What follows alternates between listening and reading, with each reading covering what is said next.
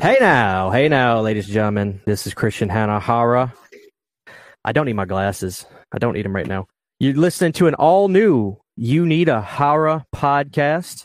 And I've got, of course, with me, as always, Nicholas. Nicholas, how are you doing over there in Halloween Rob Zombie land? You know, it's only 2 Rob Zombie posters, but, I actually feel like a dumbass now because I have a 1990 It shirt and an It 2017 t-shirt, and I didn't wear either one. I see you over there wearing a shirt, and I'm like, shit, I probably should have done that. I'm wearing Pet Sematary instead, but I'm good, man. How you doing? Stephen King. It's Stephen King. Yeah, it's Stephen King, so there we go. I'll take it. I'm doing good, man. Well, good to have you, Nick, as always. And if you guys saw my interview I did with Tabata Vision, I had to bring Brandon on. Brandon, what we got going on behind you, man? I see some Mardi Gras lights. I see a face. What is that face? This is more makeshift background, man. That is a Tots Halloween 3 witch that I repainted to be that beige color, sort of like the 80s masks. And it looks pretty good. Do me a favor. Go grab that thing. Go grab that thing for me. He said he painted it, Nick. I saw that thing creeping in the background. I thought that was the Brute, the Brute from Part 5. Didn't it look like the Brute for a second from Part 5? Yeah, I could see it, but that damn witch, man, it's a different color. That's why, yeah. Brandon, look at that thing. How'd you paint that?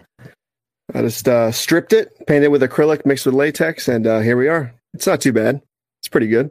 Dude, that is badass. We made the custom hood for it too. Custom hood? Yeah. Is that like a real black kind of color? Yeah. Yeah, it's like a black cotton we got from Walmart, and we just stitched it together. No kidding. Velcro, and yeah. Look at that thing, Nick. Jesus nice. Christ. Yeah. That is so. Remind me, Brandon. Man. You said in the '80s when Don Post put those out, they actually did more of an actual witch kind of tone on it. Is what you're saying? Yeah, I'm not really sure if it was Don Post or for somebody else, but somebody made a beige version of the Hagatha mask. Where the fuck's the camera? There it is. And I'm not sure if it was a ripoff or if it was from Don Post, but I saw a couple pictures and I'm like, that's awesome. So I try to make a variant of it. Man, Looks that's pretty cool. You're going to get somebody hitting you up wanting to buy one of those suckers now. I'm hoping. It's pretty fun. I'm not even going to try to put it back on this damn thing. Just going to throw it there because I think we'll tip over. Well, what kind of colors we got back there? We got Mardi Gras colors and everything. You know I'm a New Orleans native. They actually look like Mardi Gras colors on here. It's orange, purple, and green. So they're Halloween lights, but they totally look like fucking Mardi Gras lights. I love it. That's hilarious. It's Mardi Gras. Oh, man. Well, hey, dude, I'm glad to have you on the You Need a Horror podcast. I wanted you to be on the show, but I figured when I told Nick this is what I wanted to do for the episode, we've got to have a third person, okay? Because whether me and Nick agree on this package thing I have set up at the end of the day or not, it's either going to be agree and there's not going to be any controversy, or we're going to disagree and there won't be a settlement. There's going to be controversy. I know. So I need a third person for this. So this is why I brought you here. Okay. Are you ready? I'm ready. Let's do it. We will decide at the end of this video which it is the best. Oh, Jesus Christ. Okay. I'm ready. Are you ready? The unwinnable debate. I'm ready. Let's do listen, this is the way I need to start doing this with Nick, but every time I have guests come on the show, I don't want you to know a damn thing because I don't want you thinking about it. I don't want you pre-planning. What are you talking about? Say. I still don't know a damn thing. He doesn't tell me how these things are structured. Don't let him lie to you. Did I not mention anything? No. Okay, perfect. No planning. I love it. This is what I want to do. This is what I want to do. I want to talk about these 2 movies. There are 2 parts. Then I have categories. 3 categories, 3 people. There will be a definitive winner at the end of this show. Okay. And I'm going to have to premiere I've premiered the last 2 episodes. People seem to be digging that. I will premiere this because there has to be a winner. But we're going to get started. Brandon, I'll give you a second to collect yourself now because I'm just throwing this at you. Nick, talk to me. 1990s It Part 1. When is the first time you see or hear about this clown? All right, first of all, just really quick, Brandon, Halloween 5 is an art film, and I love Halloween 5, and I'm not ashamed. So shout out to that video. Yes. So This was actually shown to me by my mom. I mean, I think anytime we've done a retrospective on this podcast, it always starts with me going like, well, my mother that did not shelter us from anything decided to show this to me as a small child. Well, here we are again. That's what happened here. Watched it on TV, actually. It's fitting because it's a miniseries, and you can definitely tell. And dude, no, scared the crap out of me. I was probably, I want to say, I remember what house I was living in. And the house I lived in when I lived there was second grade. So I was like 7 or 8. And no, man. My older brother, after we watched it, because we all watched it as a family, my older brother thought it would be funny to he started doing stuff when we would be in the bathtub or something. He'd be outside the bathroom door, essentially channeling Pennywise from the shower scene, where he comes up through the drain. He would harass us with that. And it made me scared of the shower and the bathtub. So yeah, I'd say second grade, I'd say 8 years old, showed to me by my mom, and pure nightmare fuel, man. Pure nightmare fuel. Now, were you aware that this was a television movie? Did that term not even exist in your life yet? No. I just thought it was a movie. I just thought it was a really long movie. But what I meant by you can tell is when I was a kid, I did remember wow, these commercial breaks are really lining up well. Why is this movie oh, let's fade out of this scene. Now let's fade into this scene. It's and now as an adult, I'm well, yeah, no shit. It's a made for TV movie. But no, I did not know that as a kid. I just thought it was a big ass movie. Yeah. Okay. Yeah. Cool. Any standout parts from part 1 of the 1990 TV movie? Do you hold on, Brandon, do you like the term mini-series, or do you call it a movie? What do you call this thing, Brandon? You call it a movie, right? It's a movie. I call it a movie, but miniseries, take it or leave it. It's doesn't really matter to me. I call it a movie, but if it's 2 parts, is that if a series is a series, a series means it's going to take you a while to get through this thing. Right. And they premiered this in 2 days or something originally on TV. Yeah, 2 nights. Like a 2-night event. Yeah. It's sort of like a Hatfield and McCoy thing. It's that was 3 episodes. Something. It's a movie. It's a movie. Whatever. All right. So next, any standout moments from the part 1 of the It miniseries? I have not watched this in years, but if I'm remembering correctly, definitely the shower scene. With Eddie Spaghetti now, are we talking about? Eddie Spaghetti, yeah, with Eddie Spaghetti, where he just fucking pulls the floor apart and comes all the way up out of there. In beautiful stop motion. Oh, yes. Man, it's dreamlike stop motion. And then also the scene with Richie when he's the werewolf. That shit creeped me out as a kid. Classic. Yeah. And those two scenes. And fan of the cast. The cast of part 1, the kids, Jonathan. They're Brandon. great. They're great. Yeah. That's we'll get into it later on, but the first half of this I think is particularly strong, and that is mainly due to the kid actors, their camaraderie, and just their ability to act. So yeah. All right, Brandon, take me back to 19. You had to have been a young lad when this came out, when you saw it. Not as young as you'd think. It was one of those movies that I didn't see at my birth. I've been watching horror movies since I was literally 2 years old, and that's not even an exaggeration. It was one of those movies that I always saw on VHS shelves, but I didn't see it until I was probably 8 years old, when we finally rented it from a place called Videoland. And it was a 2 VHS tape rental. And I remember getting home and watching it, putting in the VCR. And for some reason, I watched the second tape first. So I was really confused. I had no idea. I have no idea why. And by the time I even figured it out, I had already watched pretty much 90% of the second tape. It took me a day or two because it was 8 years old. So I was just what the hell is going on? I loved it, but I was also really confused about it too. You didn't know what the hell was going on. You watched part 2 first. So, but yeah, I remember being really fucking freaky. Even at 8 years old, I was like, there's something really messed up here. I touched about this in a video I made about it previously. There was, as a kid, you don't really know what it is, but there's something like child molestery about Tim Curry's performance. And it's he's the epiphany of what, when you're a kid, your parents say, stay away from strangers. He seemed like what the nightmare of a stranger was. If that makes any fucking sense. Yeah, forget him trying to eat you. You literally just think this dude's going to try to like diddle me. But no, it's worse. He actually wants to eat you. But yeah, that is the poster child for don't go near that. But he plays it. He plays it like he wants to touch you. And I want to talk about that because I've got so many. I am a connoisseur of the 1990 miniseries. Oh, it's so good. Brandon, tell me about this Videoland. Let's talk about this mom and pop video store. Walk me through this store It was the greatest video rental store on the planet. And I'm in my small little pond of Brevard County here in Florida. We had Blockbusters, we had movie galleries. I think we had one Hollywood Video. But Videoland was the cheap VHS rental place. Like you could go there and every movie rental was $1 as long as you returned it the next day. And if you didn't return it the next day, it was like a 50-cent late fee. Not a big deal. And it was a pretty small little place. It was in like a plaza.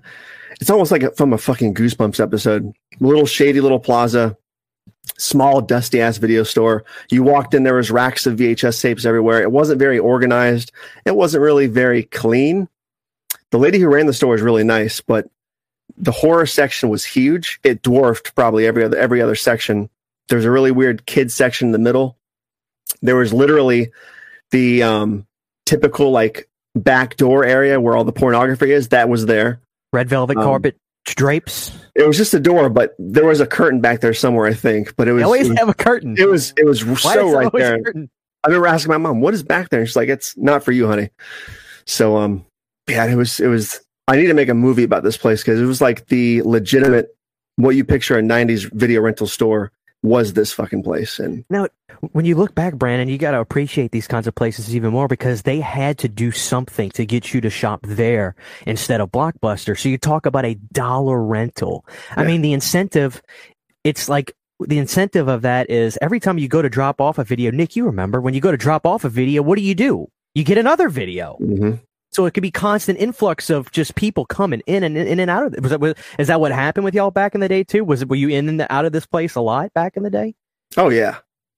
If it wasn't video games, it was VHS tapes. They had everything, and everything was $1. Even new rentals, I think those were $1 too. The few they had, but yeah, every time we turned it back in, we got more because we were all cinephiles. Even my mom, as far back as I can remember, we always had movies playing on the VCR. Really? So that place was something special. Nick, you had what was your mom and pop video store? Do you remember what it was called? I'm sure you had one in the good old state of Ohio.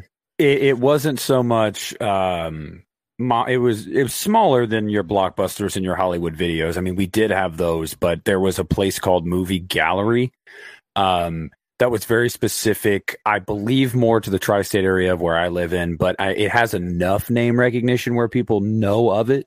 We had one. Yeah, so it's not in there too. Yeah, it's not. It was a lot cooler. Yes, it was never as big as your big chains, and it had that kind of small feel to it, like a Family Video as well. I don't know if you guys are familiar with Family Video, but we also had a place called Family Video. And yeah, I mean, the way you describe it is pretty much the same. It was, at least when I can remember, rentals were like $1. And they had the red velvet curtains for the adult room. They also always had an employee standing back there, like just by along the wall there to make sure nobody went in. It was always so kids funny. Went in. Yeah, to make sure no kids went in. Yeah, it was very, very similar, and it was like I remember I used to do lawn work and stuff when I was a kid around my neighborhood, so I could have my own money because my mom, never shelled out money for us. So we would go return movies that we had rented as a family, and I would be like, rather than sometimes my mom would just want to drop them in the drop box and be done. Okay, we're going home. I'd be like, no, I got $3. Like, we're going in and we're just exchanging them for 2 or 3 new movies. So yeah, very, very, very similar upbringing there when it came to that. I mean, I don't know how many movies that I didn't return there that my mom ended up having to pay full price for.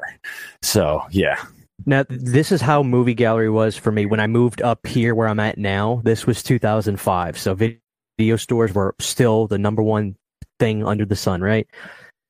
If Blockbuster didn't have it, if it was a new release or whatever, if Blockbuster didn't have this movie because everybody had already rented it out, we go to Movie Gallery. That was the way it worked. Yep.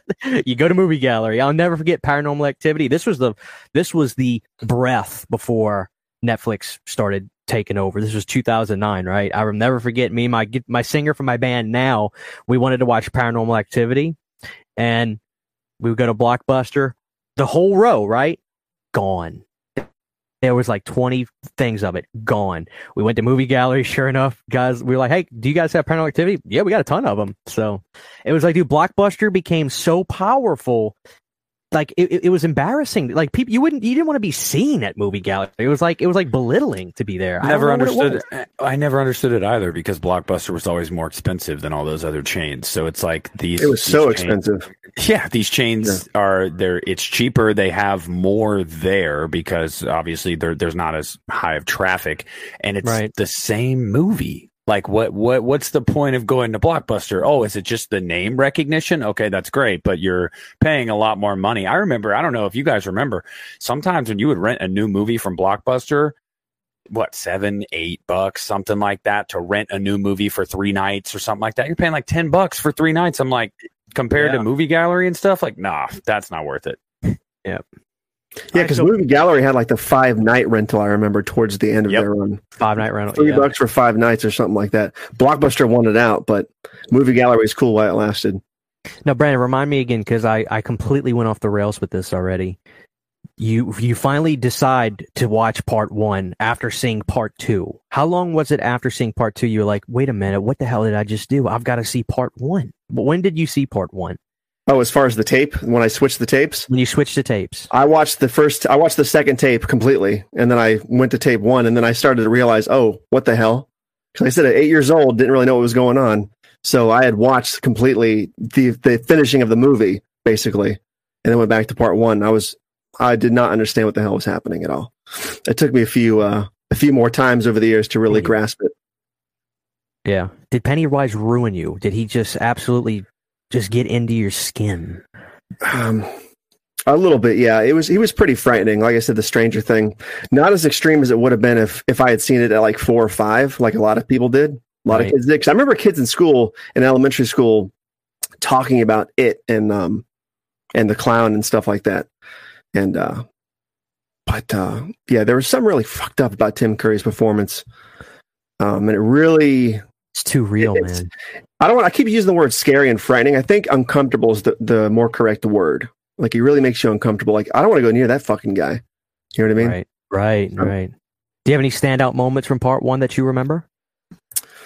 Standout moments. And this is going to sound kind of hilarious, but the standout moment for the miniseries as a whole is always that scene are they in the library where they open the fridge and dude's head's in there and he's like, that's 2. Hey, that's part 2. Float, and his head's moving against the cardboard and shit. And I'm that's part 2 now. Okay. Yeah.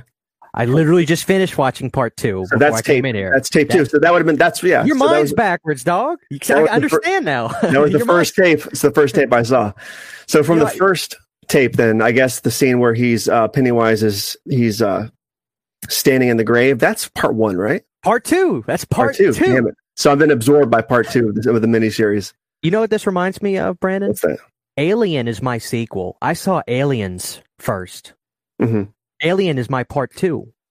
I've always felt it that way. I know it's not that way, obviously, but Alien has always been my sequel because I saw Aliens first, and I can never see it. I love both of them, but I can never see it the right way. I always see it backwards because of that. You know? I'm pretty sure I saw Aliens first as well. But as far as it goes, since I watched the first tape first, or the second tape first, God damn it, I'm going to fuck myself up in this all night. I think it's the one that's in my brain more than the first.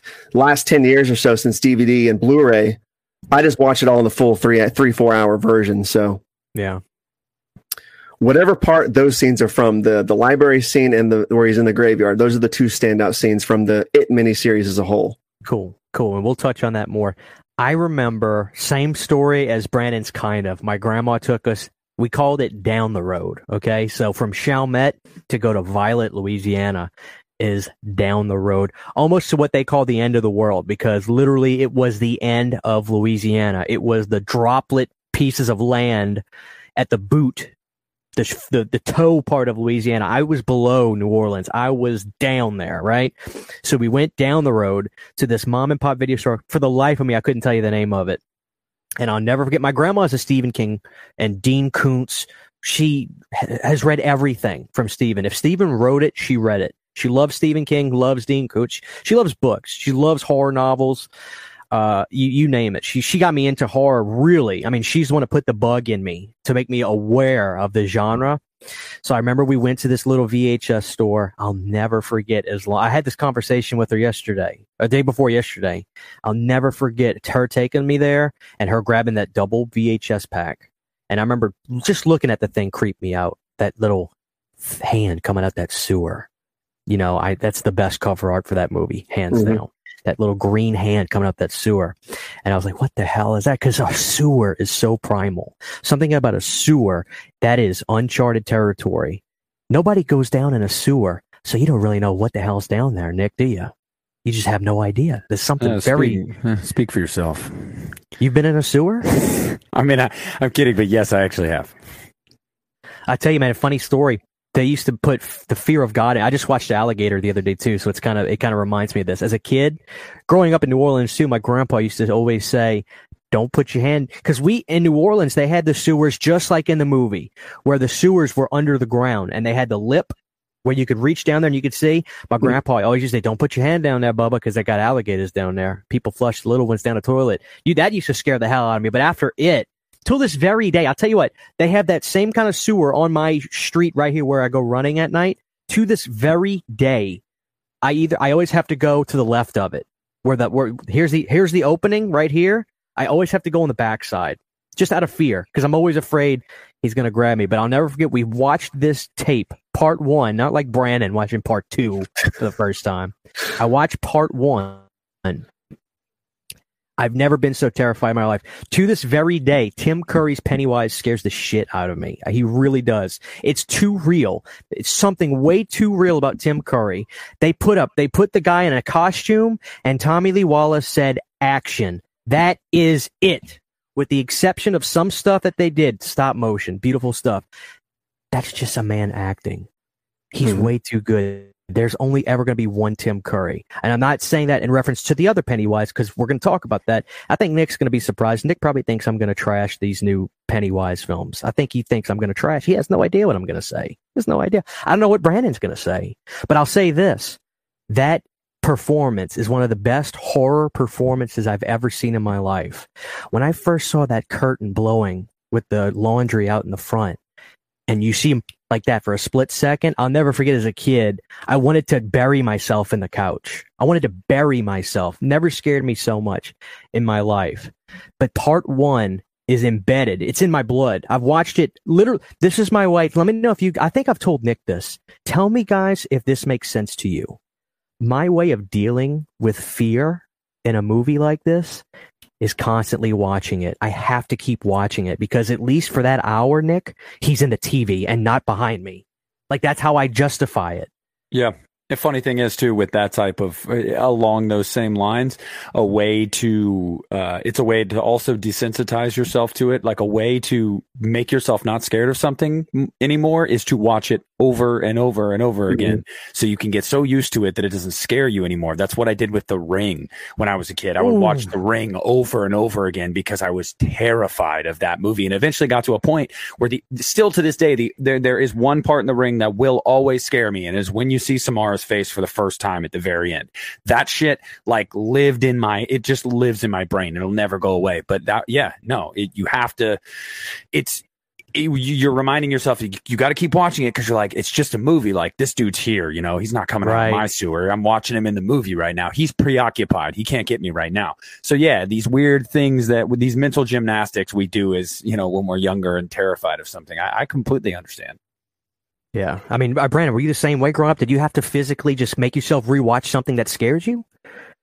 It was more like that for like movies like the Texas Chainsaw Massacre, Trilogy of Terror, stuff like that. That stuff really got under my skin because I saw it so young, and I did watch those things a lot to try and fight that feeling. But I have to admit, even to this day, it didn't really work because those movies still give me the creeps, even though I know everything about them, how they were made, the people involved. Some movies, I think, how they affect you when you first see them. Some movies are so ingrained that you can't get rid of that feeling no matter how many times you try to face reality.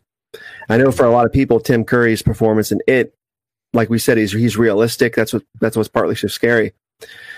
But I think one of the reasons he is so incredibly frightening for a lot of people is because, like we said about the strangers and stuff, but he seems like a person that could actually exist.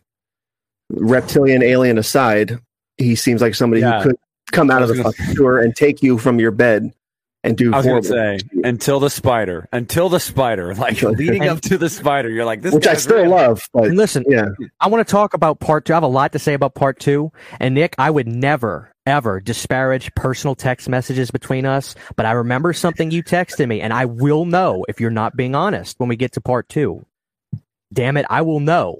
Wait, which part 2? Good, this part 2 we're about to get to. Of miniseries part 2. But hold on, I want to say something. The creepiest moment of part 1 for me is when Georgie loses the boat and Pennywise is talking to him. That white contrast is already so freaky seeing him under there. But right when Pennywise asks Pennywise, do they float? And he says, they float, Georgie. Oh, yes. His lip is quivering. It's very subtle, but it is hair-raising. He's hungry. That's what I'm talking about with that sexualism, that weird molestation vibe. Mm-hmm. That's what freaked me out, because if it was it's not cinematic. It really isn't. It's real. It's way too real. If it would have been like a teeth thing, like sharp teeth when he said it, or his hands would have come up, cinematic. But that lip quivering, Tim Curry is disgustingly good in this movie. You should never be this good at a performance. Nobody should ever be this good. There will never be another human like Tim Curry on this planet. I promise you. And it's brilliant that they didn't do the same thing for the remake. We'll get there. It's brilliant that they went another direction. This is the human monster. But let's talk about part 2. Nick, I'll save you. Brandon, refresh my memory. When did you see It Part 2 from the miniseries? It was 95. Played tape 2 first for some ungodly reason. I think the tapes weren't marked correctly or something. You mentioned that your VHS tapes were the book cover with the claw coming out of the grates of the sewer, right? I think, that cover. I think ours was the white one. The white poster with Tim Curry's face as the clown and the slash. That should be the re-release, if memory serves. Maybe. The original release, which is this. And there's something there's something very special about this release that I want to talk about at a later moment, but you had the re-release, so it's very possible there was some confusion and they just weren't labeled right or something. So what was the question again? I'm sorry. My brain went somewhere else. Question is, it was a joke question. When was the first time you saw part 2 of it? And what are your thoughts of it? What do you remember from it? After finally seeing the film in the proper context and seeing 1 and then 2, part 2, it's so hard to call it part 2 because it's really just the tape 2 of the same story for me. Let's call it chapter 2. Let's call it chapter 2, which is ironically what they call the remake chapter 2. But that's for all intents and purposes what it is. Part 2, chapter 2. I really enjoyed the adult segments of the second part of it. Like, now I know I'm jumping ahead here, but in contrast to It Chapter 2, the more recent film, that adult cast, I still liked it.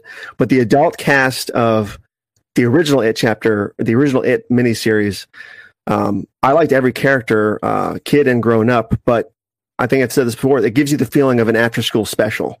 That's what the movie feels like. You feel like you know these characters, probably because we grew up watching them on Night Court and stuff like that. But I just fucking love that cast.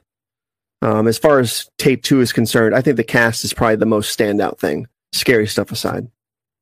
Now, you mentioned you were a big fan of Bill walking through the cemetery, and you see these grave holes. Somebody dug plot holes for bodies. And all of a sudden we pan over a little bit and this son of a bitch is digging and he sees Bill and he goes something to the effect of, here's one, but the one on the end's taken. And he's talking about Stanley, who's already dead. And how dare we not mention really quick, Nick, close your eyes and remember the end of part 1. We pan into that bathroom, probably the most shocking image for me as a child. A tub full of blood and it written. I mean, tell me that didn't ruin it was too real. This was on television. Are we kidding? That fucked my mind so bad as a kid. Nick, I mean, tell me I'm wrong. No, you're not. And nowadays you can't even show inklings of suicide without people being all up in arms, you know, and understandable. I get it. But like, yeah, back then that was like, I mean, holy shit. Like, yeah, that's a moment where it's like, if you weren't ready for a continuation of this, you are now, because that's quite the cliffhanger to leave you on. Jesus Christ, that shit is, it's funny you say that, because ever since I was a child, since I saw this movie, I have probably 6 dozen times in my life with different things just wrote it on the wall of my shower. Just for whoever, creepy, whatever man. the next family member was. We have this bathtub paint for my son, and so he can like paint in the bathtub. And I took the red one like 2 weeks ago when I was showering and just put it on the wall in the shower. And my wife the next day was like, "What the fuck is your problem?" So like, yes, it is. Yeah, it is ingrained in my mind forever. It's too real, Brandon. Am I right? It's too real. It was all the more extreme for me because, like I said, I saw tape 2 first, so I didn't see it in the proper context at that time. But that was the dad from License to Drive. So when he cut his wrists in the bathtub, I was just like, "What the hell is happening here?" Oh. You know, I grew up loving that guy. So, yeah. Oh, man. All right. So anyway, back to what you were saying. You're a fan of VHS 2, as it were, of it. There's no complaint. You have any complaints about the second part? But, and this is going to sound so lame. My only complaints about tape 2 would really be Pennywise's final form, the effects in the third act of that film. I love cheesy old effects, especially 80s and 90s stuff, but I just didn't. The creature was too. It wasn't scary enough to be Pennywise's final form, in my opinion. Look like a damn stink bug. Like, it wasn't. Yeah, it looked like a crustacean or something. Like, I thought it would have been way scarier if it was just Pennywise again. I don't know how they would have pulled it off. I know it wouldn't have been with the book, but Tim Curry. I think maybe it's because his performance was so strong and so creepy that when you try to make this claymation puppet the real Tim Curry, for lack of a better term, it falls flat for me. Yeah, in that regard. All right. Well, let's hold you off right there. Good job. Nick, are you ready to talk about part 2 of the original 1990 It miniseries? If I must, yes. Go for it. Okay, I'm exaggerating. I can't remember what this text is that Christian said I sent him. I would never divulge our text messages, and I'm not going to. But I'm just want to see. No, you absolutely can, because I genuinely want my memory refreshed. I don't know what I said. What is it? You said when I told you we were doing this episode. Now, mind you, I am not here to change your mind at all. I want you to be a firm son of a bitch. Yeah. And I'm not going to argue with you. But you said it's a shame they butchered part 2. Yeah. Okay. Good. That's what I thought. I have always felt that way. I even remember, it wasn't always, I guess when I was a kid, when I was just creeped out by it, I didn't really notice as much. But man, I just did not think part 2 stuck the landing for me at all. The actors are fine. I don't think it's not poor acting whatsoever.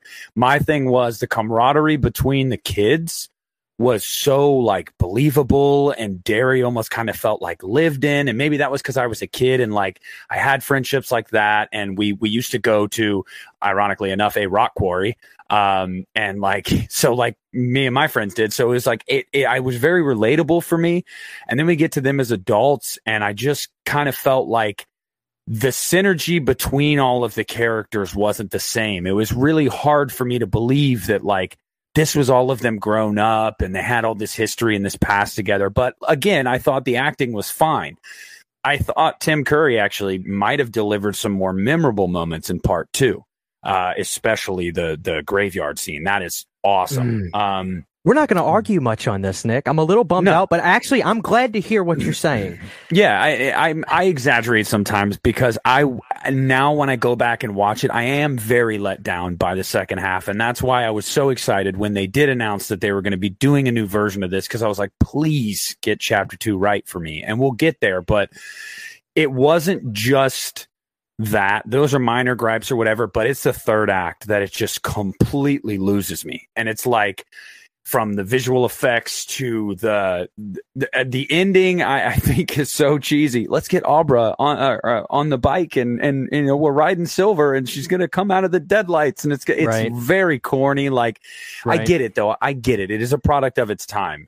But as someone who has read the book, and let me tell you guys something, anyone listening, if you haven't read the book, be thankful the book didn't get totally translated into the film version, because there's some shit in that book that should never see the light of day on film.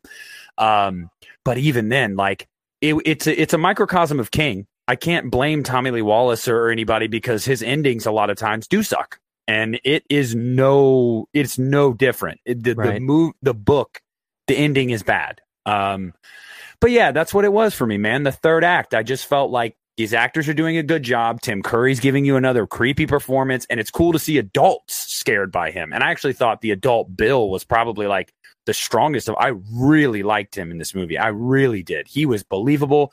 Right. But it was just the third act. I felt like all these stakes, all this hype, and I'm just kind of like, whether it's from decisions the characters are making to some of the effects to some of the, it's just, I don't know. If I watched it again right now, I could literally pinpoint these things. But I could do that for you. I can do that for you, because I just finished watching it. I'll state my piece, and now you take it. I think you're on the. I honestly think, Nick, you're very close to me. Now, on this show, we always talk about everybody has their perceptions, their opinions, and I respect that. But I have to do what we call an in defense of. Okay, because I think that's fair. And I would never name names. It's not the point. Doesn't matter who said it. I don't care if Jesus Christ said this himself. I really don't. I have heard multiple people say that part 2 of the 1990 miniseries is unwatchable garbage. Don't waste your time on it. Typically, I don't care, but I have a vetted interest in it 1990. I have 2 reasons why I think a lot of people say this. They either watch it once or twice, because most people, when you watch part 1, that's a movie. That's a full-length movie. Boom. And you might watch part 2, and then when you go back, you don't have time to watch both parts. So people watch part 1, boom, they love that one. They don't sink their teeth into part 2 enough. They'll constantly watch part 1. They don't watch part 2. And 2, some people just go with what the flow is, because they hear part 2 is garbage. I think that is bullshit. I really do. Do I think part 1 is the better part? I do. I really do. I do think that those kids are magical, but I think that part 2 is still so good in so many ways. Let me explain. The cast is amazing. That cast is so good. Tim Reed is a great Mike.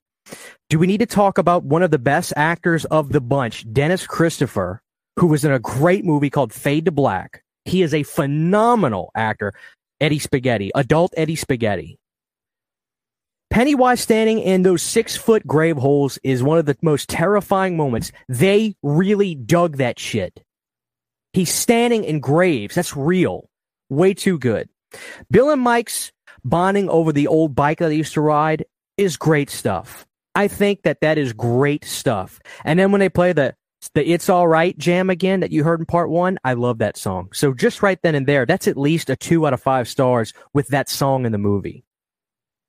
Adult Richie as that comedian is hysterical. I think he is so good. I do like him more than Seth Green. I think Adult Richie is hilarious. The scene of Pennywise in the library is way too good, especially with a little young for you, isn't she, Richie? I mean, that's totally Freddy Krueger stuff right there. That is, and I'm sure that was some influence with that.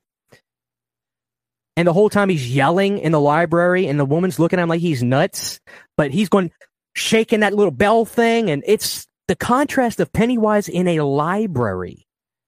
And the fact that it is a TV movie just makes it even creepier, because there's no, I don't know what it looks like there was no color timing, or it doesn't look like a movie. There's something about it being a TV movie that makes it creepier. I'm not even done yet. Pennywise waving to adult Ben when he drives away in the taxi is burned in my brain as one of the creepiest shots in the entire series. Again, Dennis Christopher shines as adult Eddie Spaghetti. What a scene.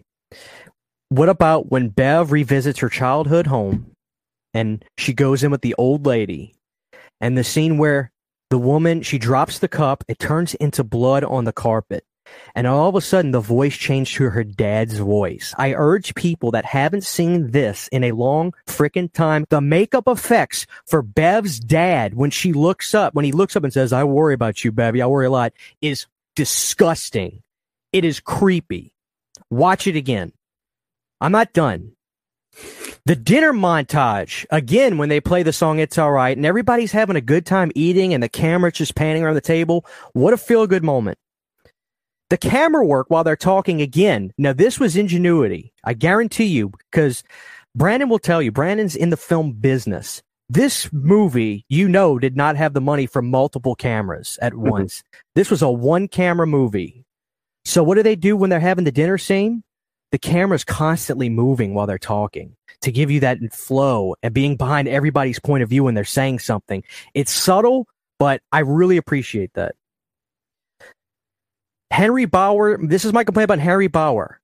I can appreciate that he was probably a fuck up and failed a few times and was in the same grade as Mike, Ben, Beverly. He looked too old.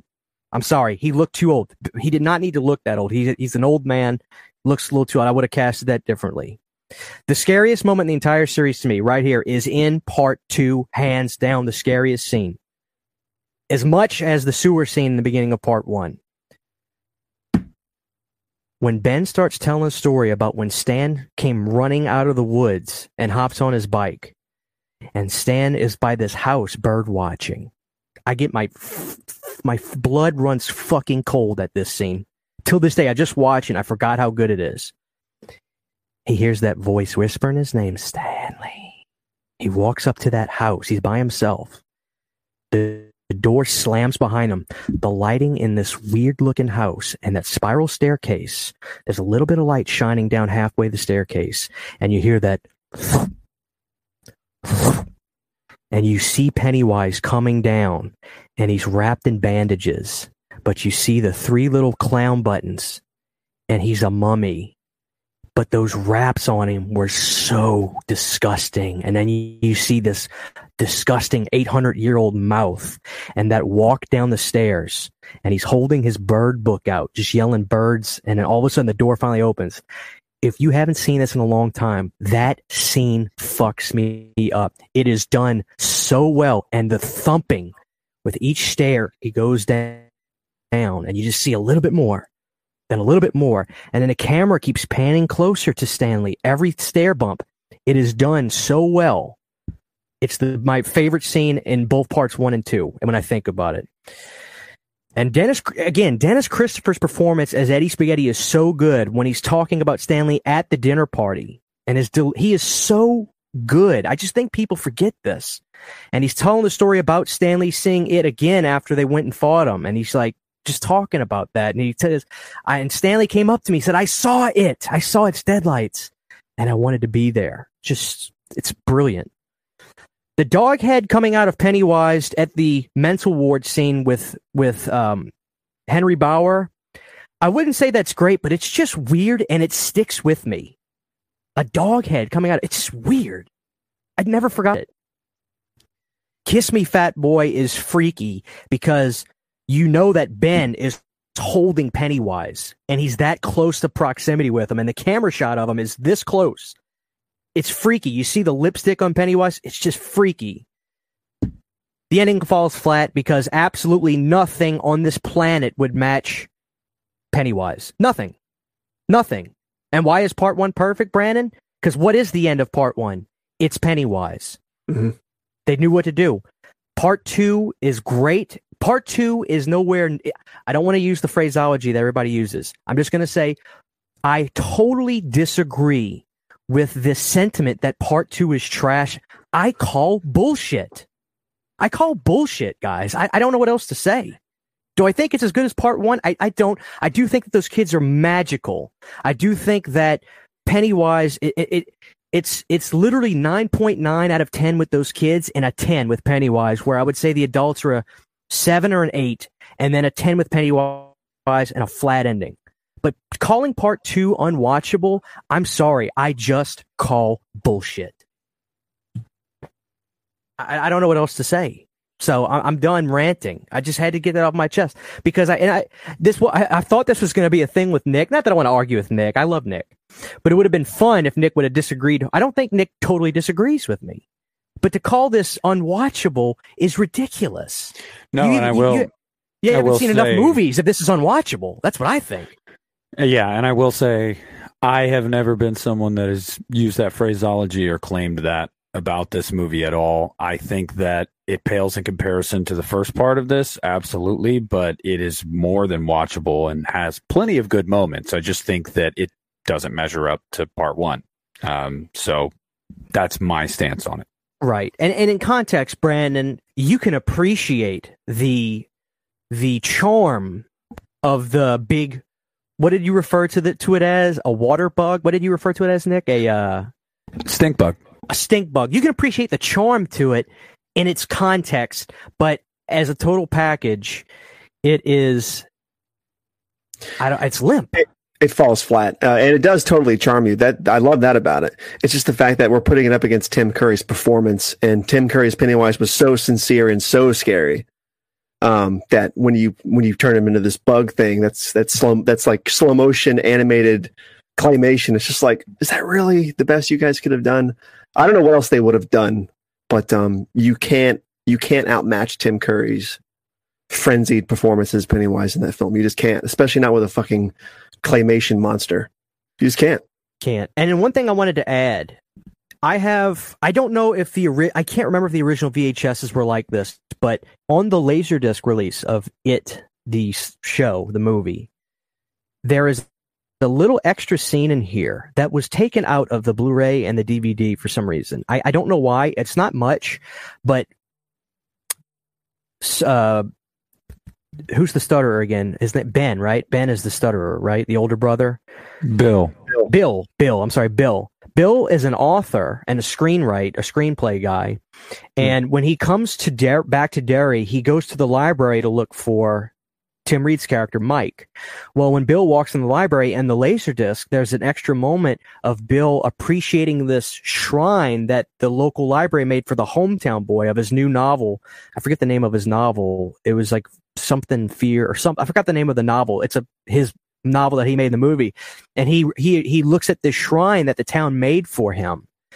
They don't take it out in the Blu-ray or nothing because you'll still see the poster for his new book that he made that came out in the background when they're at the library, but they cut that out. And the only thing I could think of is they didn't give more context, I guess, of him seeming like a star when he's in the town of Derry. Like nobody really goes up to him in that moment to recognize him or say, "Oh my God, it's Bill." But they take that out. But it's a cool little moment. I just thought it would be something to add because I don't know how many people have seen that part of the movie, and it may be only on the Laserdisc for all I know, because I remember my grandma had this VHS version, and I did not ever see it until I watched this Laserdisc version, and they had that in there. So, yeah, beautiful Laserdisc, by the way. But let's move on. Now, Nick, I know you're chomping at the bit to talk about 2017's. Yeah, you might find yourself surprised. But well, hold on. Let me give the people a little bit of context, Nick, and then you can follow up. When this movie was announced, I'm going to be honest with you. Maybe you were the same way. I don't know. Maybe you were, maybe you weren't. I had never been more on the fence about something in my life. Being a massive fan of Tim Curry and just the original series. I don't know. Were you the same way, or were you like, let's do this? I was elated. Tell me about it. I remember the announcement. I remember the discourse on the internet was solely just about how are you going to replace Tim Curry? There's no way anyone's going to be able to live up to Tim Curry. But that was it. No one was like, you can't do this story again. It doesn't need a remake. No, it was simply people just like, cool, but you're not going to be able to replicate Tim Curry. And that was basically the dissension that came with this movie. But I was ecstatic because I had been telling myself for years, and my mom would say it, and I had been saying, I want someone to do this again for two reasons. I want a bigger budget. I want them to be able to have a far bigger sandbox to play in. I want this world to be fully realized. There's so much. I mean, Pennywise he's more complex in what he can do than Freddy Krueger. And everyone knows how iconic the dream world is and everything that you can do there. And when you have the budget, and it's just, I saw so much potential there.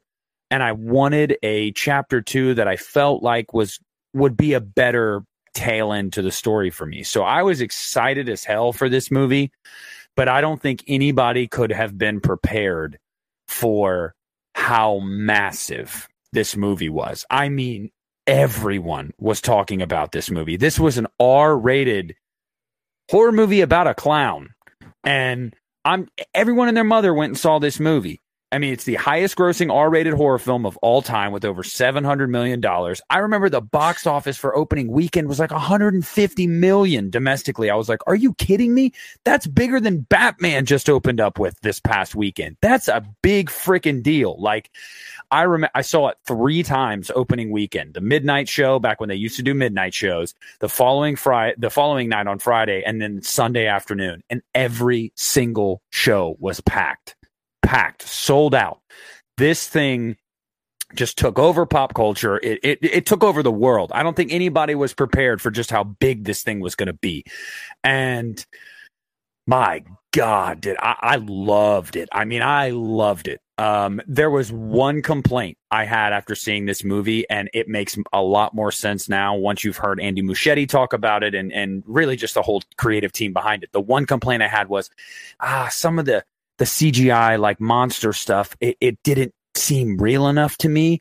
And then the way Andy Muschietti described it was that was intentional because it was supposed to be like cartoony things that children were afraid of because it was channeling their fears. It wasn't supposed to look like real life scares. Like there's a real life element to it, but it looks childish almost because it's their fears, and their fears as children, our fears are irrational. So like, I totally get why they went with that approach, but sometimes I'm just like, I don't know about that. But I mean, dude, I was so thrilled. The kid actors knocked it out of the park. I really just was amazed. I think Mike got the shaft. He didn't get enough to do in chapter 1. Absolutely. I think that I just thought their camaraderie was great. I really thought all the kids worked together great. They were funny. Eddie and Richie are probably the standouts for me. I love them in this movie and their relationship. But, and I'm just going to say it. I mean, I thought that they made the right decision. No. Oh, okay. Don't say anything where you. No, I was just going to. Okay. I was just going to say they made the right decision to approach the character of Pennywise a different way. You had a different take on it from Bill Skarsgård, and the material that Bill Skarsgård was given, I thought he did amazing with. I remember right before this movie came out, I can't remember what movie they showed it in, but like there was a movie in theaters a few weeks before this came out, and if you went and saw it, you could see the opening like scene in the sewer with Georgie and Pennywise as like a preview, and I went and saw the movie. Did you know about that? I remember that, but I don't remember the movie. I don't either, but I went and saw the movie so I could see that scene, and oh my God, I was like, yes, like I am so here for this. This is amazing. Like it was incredible. I was just so thrilled to see, okay, Bill Skarsgård gets it. He gets it. He's not trying to replicate Tim Curry. That's all I needed. Don't try to do Tim Curry over again. Do your own thing. Loved this movie. Love it. I love this movie. That's my piece on it. Brandon, take me back, man. It's 27. Now, Brandon, I think I know what you're going to say right here, and I think I might be right. I might not be right. I think you were probably like, "Really? We're remaking it?" Yeah, I was. It was more. I was kind of bummed out. I was more impartial because when they announced it, we were already like knee deep in the remake reboot trend. So I was like, of course they're fucking remaking it. And then I started thinking, well, they're not really remaking the miniseries. They're just readapting the book. And Andy Muschietti promised to readapt the book and not remake the miniseries. So I was like, okay, that's kind of cool if you're going to do a more faithful adaptation. And I don't think they had announced, correct me if I'm wrong, I don't think they announced off the bat it was going to be 2 films. But I remember them saying that the first film was going to be just about the kids. I was like, that's really cool. Maybe they'll break it up and make part 2 just about the adults. But anyway, flash forward to finally seeing it in theaters that opening night. I think it was a midnight premiere. It was the weekend before Hurricane Irma hit here in Florida, I think. And that scene, the opening scene where Georgie's talking to Pennywise, and there's that really creepy music, and it starts to swell. When Pennywise grabs Georgie's arm, and they cut to the shot inside the sewer, and you see Pennywise's mouth open up really wide, the music stops, and it's just, you just hear the sound effects of like the teeth coming out and shit. And then he bites. I remember the audience, the whole audience, and the whole theater reacted like, holy shit. And I haven't seen a audience go that wild for a horror movie in a long time. And I've seen a lot of horror movies in theaters, especially in the 90s and early 2000s. I don't mean to interrupt you, but I just wanted to say to your point, I don't know how you felt about it, made my stomach turn to see that happen to a kid on screen. Yeah, I was really surprised that they showed the teeth bite in. I thought the shot where you see the actual, like from the front view of the sewer, when you see his teeth bite into the arm, I thought that was too CG looking, but I let it go because the shot of his mouth opening up before that was so cool. And to your point about it being a different performance than Tim Curry, it really was. In this movie, this Pennywise, from the moment he started talking, I liked the voice. Like, he's doing like a sloppy, clowny voice. He's not talking like a guy from New Jersey, which is cool. But which I still loved. Don't get me wrong. But why'd you pick New? I'm not really sure. It's just the first thing that popped in my head. Doesn't Tim Curry sounds like a New Jersey guy or something in the first film? Anyways, Pennywise. Fair enough. I just think that's funny. Yeah, where Tim Curry felt like a child molester, real serial killer guy. Pennywise from the start felt like an animal, like something you could tell he was something hidden beneath layers of costume flesh. He wasn't a guy, he was a thing. I think that's what the biggest difference was about this version of Pennywise. So, needless to say, when you got done with this movie, it was a sigh of relief. You were like, they did it, right? Yeah, I loved it. Chapter 1, it was really good.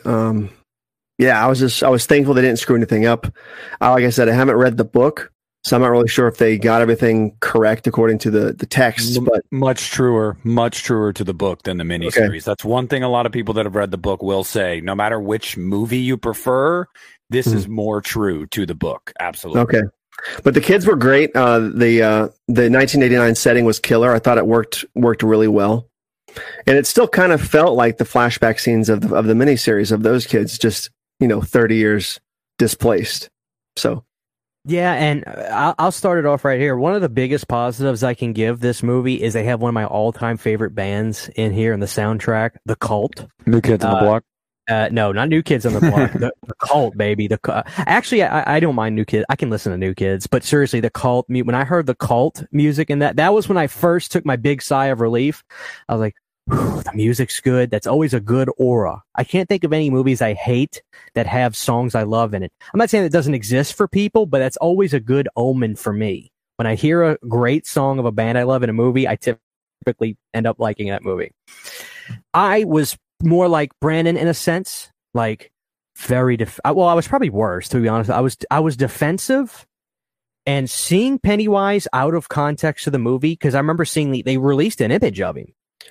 They did, and sorry to interrupt you, Christian, but that image they released, that promo, did not like the look of Pennywise in that still.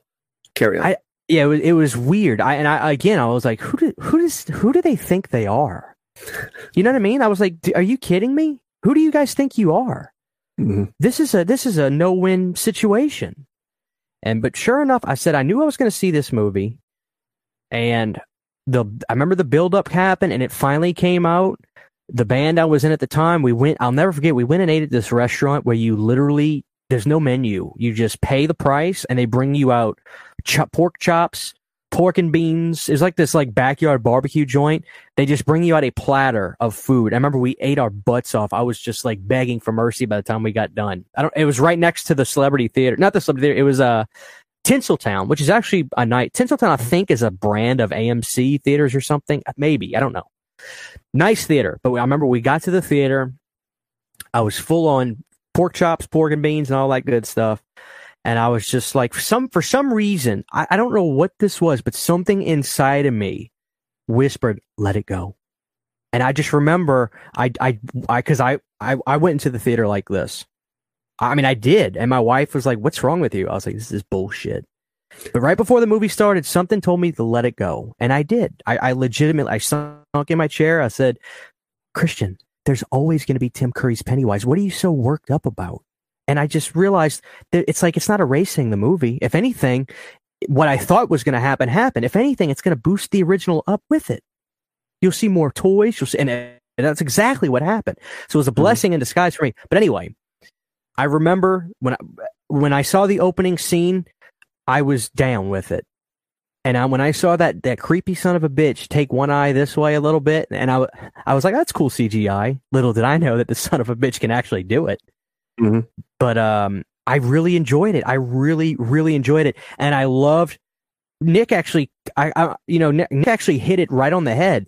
This is a Nightmare on Elm Street fan's dream. I mean, that's my bread and butter. And these movies are nightmare. They play like a nightmare. They're dreamlike like a nightmare. This is a Nightmare Fanatics Pennywise movie. And I really loved it. I loved the leper is the nastiest thing to me. The leper was my standout from part one. There's only one thing about this movie does that I think is one of my personal cardinal sins. Just a personal thing. When I love the build up when Pennywise rises his head out of the basement of the water, and then he does the fast forward walk towards them. It's cardinal sin. I hate that. There's no need for that. I hate like that stuff. It's just I think there are moments where it's corny. It's so corny. All they had to do was let that son of a bitch come out of the water, show her reaction, and see a splash from a foot or something, and cut. Yes, but I will say, let's just give credit though, that him doing the fast walk and shaking his head, screaming at Bill as he's running towards him is stupid. But the shot you get right after it, where his head's laying on the stairs and his eyes just roll up into his head and he slithers away, is awesome. I did love that part. Of course. Yeah. There are way more. That may be my only gripe. And one of the things that they did so well, I thought, was moments. They had great moments. The way the original part one did. One of the greatest moments from the original series as well was when you see Georgie wink in the book. Ruined me as a kid. But one of the heartfelt moments that I really loved in the remakes part one was when Mike's dad says, you either end up in here like them and die, or you're on the other side. You need to decide what you want to be in. That hit me. I felt that. I loved that moment. I couldn't tell you which cast of kids I like better at this moment in time. I'm still trying to think about it. I think it's like the Red Sox and the Yankees, two great franchises that are always going to battle it out in my head. And for a lot of people, it's always going to be a war. I think that's one way you can look at it. Go ahead. I was just going to say, I think one thing too that we have to give credit for, and I'm interested to hear if you guys agree. Pennywise is a mean son of a bitch in these two movies. He is mean. And I love that, because where Tim Curry, especially when they were kids, he definitely was a lot more playful, and that was part of his shtick to draw you in to be more playful. This Pennywise, although he has a few moments like that, I mean, the whole, this isn't real enough for you, Billy? It was real enough for Georgie, is like, what, dude, that's a dick move. Like, he has so many lines in both of these movies that is just like, oh, you're an asshole, man. Like, and it lends itself more to that animalistic side where his only goal is to eat. He needs to eat. He wants to scare his food, but at the end of the day, he does not give two shits about you at all. He will say whatever he has to do. I think he likes it. I think he likes to fire you up and get you pissed off. It makes the kill that much more enjoyable. So, I mean, he's a dick. He's a dick, and I loved it. Yeah, he's great, and it's literally... I literally couldn't tell you what else they could have done to differentiate it and do something differently better. They literally took. I really don't think if alternate dimensions are a thing, I don't think we would go to any other alternate dimension where there would have been a better second Pennywise. I think we're in the correct alternate dimension where they got the new Pennywise right, because it was so different. But he was it was cinematic. It was cinematic gold. I couldn't wait for the next scene when he showed up. It's different. Casting. Yeah, and it's different from Tim. I don't trust him. I don't want to be near him. But when this Pennywise showed up on screen, I couldn't wait what is he going to do next? What is he going to do? What's he going to turn into? It was I literally it was fist bumping the original because I was like, hey, I'm not going to be you. Let me show you what we're going to do. And that's what I'm talking about. This, quite frankly, I feel silly for not having this in my top 10 remakes now when because I rewatched these two movies the last couple days and I did the Tim Curry's today. And when I watched the 2017 and 18 or 2019 part, yeah. 20, which took me fucking 3 hours damn near, but we'll talk about that. Yeah. I said to myself, honestly, that should have been in my top 10 remakes. Because, that was good. That was really good. But, yeah, I left that theater a happy man. A happy man. If you go and watch my review from when it came out, you'll still see a little bit of resistance from me. But then when it came out on Blu-ray, I re-reviewed it, and I literally said I changed my mind about it 2017. And then I said, guys, I've let go completely. It's the real deal. Yeah. Yeah, I think the thing that sold me on Skarsgård was it's not just the scene with Georgie, it's what he does in that scene. When he starts to drool and his eyes start to wander as he's talking to Georgie, it's like he's not even there anymore. It's like he's like trying to play this part, but he doesn't care. He just wants to eat him. So he's like, it's like he's so infatuated with the prey at that point. He can't even look. He's just so pumping about this kid. I can't wait. His mouth is watering. I love that shit about it. The animal takes over. They said that was all Bill, like the slobbering and the drooling. I get so many things he ad-libbed that weren't in the script, and then Muschietti would see a take and be like, "Oh, that's fucking perfect, dude!"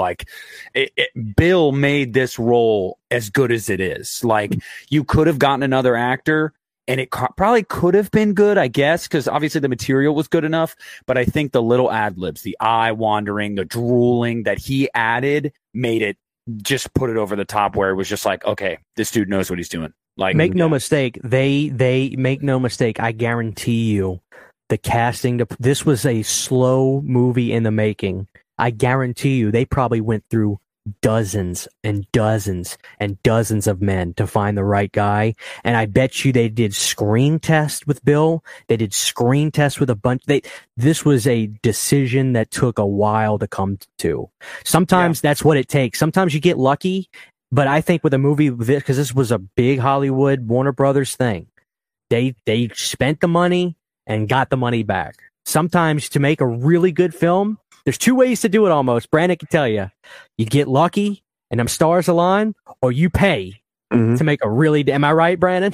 Oh, yeah. And that casting choice, the casting itself was exhaustive for this movie. And I'd be curious to know, you brought up a good point. Did any, because Bill Skarsgård was pretty unknown at the time still. Did any, A-list celebrities try out for the role and fail miserably? I want to see that reel. It was down to two people. It was down to Skarsgård and Will Poulter. If you know who Will Poulter is, if you've seen the comedy movie We're the Millers, he's the kid that gets bit in the nuts by the tarantula. He's a weird looking bastard. Yes. Really? Yes, it was down to him and Skarsgård. And when it was Cary Fukunaga that was directing, Fukunaga brought on Poulter, and they were actually doing the body molds and stuff and everything for Poulter. And then Fukunaga dropped out because Warner Brothers didn't like some of the things he wanted to do. So when Muschietti took over, Muschietti said, look, I know you're already getting ready for this role and everything, and they've been doing makeup tests with you and everything, but nah, I'm going with Skarsgård. And he was actually the one that decided Skarsgård over Poulter. Gotta go. Good on him, man. What's that? Said you got to go with your gut. Yeah, good on him for making that choice. That must have been so awkward of a conversation to have with, but good choice. Hey, the check will still clear, man. Don't worry about it, but we're going another way. Yeah. So I think we can all give a part one a resounding 2 thumbs up. Massively. Two perfect part ones, man. You've got the 50s or 60s part one, and then you've got the late 80s part one for this one. Great, two great times, man. Just love it. So let's move on to 2 years later. Obviously, when this film, I didn't realize how much money it made, but Nick's the box office guy. That's what he's in charge of knowing. I don't know any of that shit. Yes, sir. But Nick, I'm assuming when you looked at the box office numbers a week or so after, you said, "Oh, there's no way in hell that they're not making a second one." Yeah, these crafty bastards knew it though. They never announced it, but at the very end of it, you get chapter 1. It says chapter 1 right before the credits come up. So they told you after you watch the movie, "Yeah, we're gonna do another one." Like everybody in my theater cheered when that chapter 1 came up because they're like, "Okay, good, that guarantees part 2." Mm-hmm. So they knew it was good. Mm-hmm. Yeah, Warner Brothers was very confident in this movie. They spent over $100 million in marketing. That's bigger than the budget. They spent so much money to get the marketing out there for this movie because they knew it was good. Like they saw what they had and they were like, "Oh shit, this thing is good." Like, and man, did they recoup their investment. Yeah. Well, let's hold off with Nick. Let Nick collect his thoughts. Brandon, tell me about.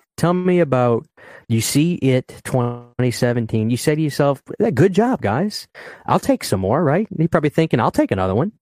Mm-hmm. Oh yeah, I was really excited about it. And then when 2019 finally rolled around, I was really stoked with the trailers they released. I was like, "This looks really good." But my daughter had been born in June of that year, so by the time It Chapter 2 came out, I don't remember what month that was, but I was sort of unfocused on it, so I didn't see it in theaters. Unfortunately, it kind of was off my radar, so I didn't really get a chance to see part 2 until it was on home video, Blu-ray. So tell me about it. You finally get to see It Chapter 2. Do you look? Did you now? What do you know about It Chapter 2? I'm sure you had people you were talking to, what they were saying. What was your perception of It Chapter 2 before you saw it, based on what you were saying?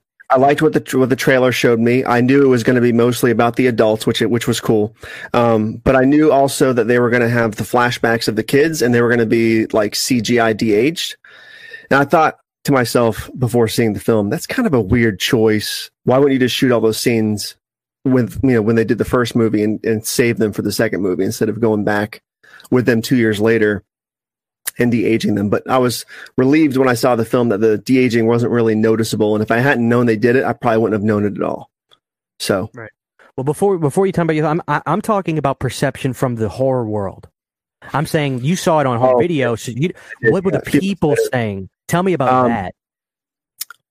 I try not to let that kind of stuff dictate my perception of a movie going into it, but I heard nothing but people shitting on this movie for a couple months before I got a chance to see it.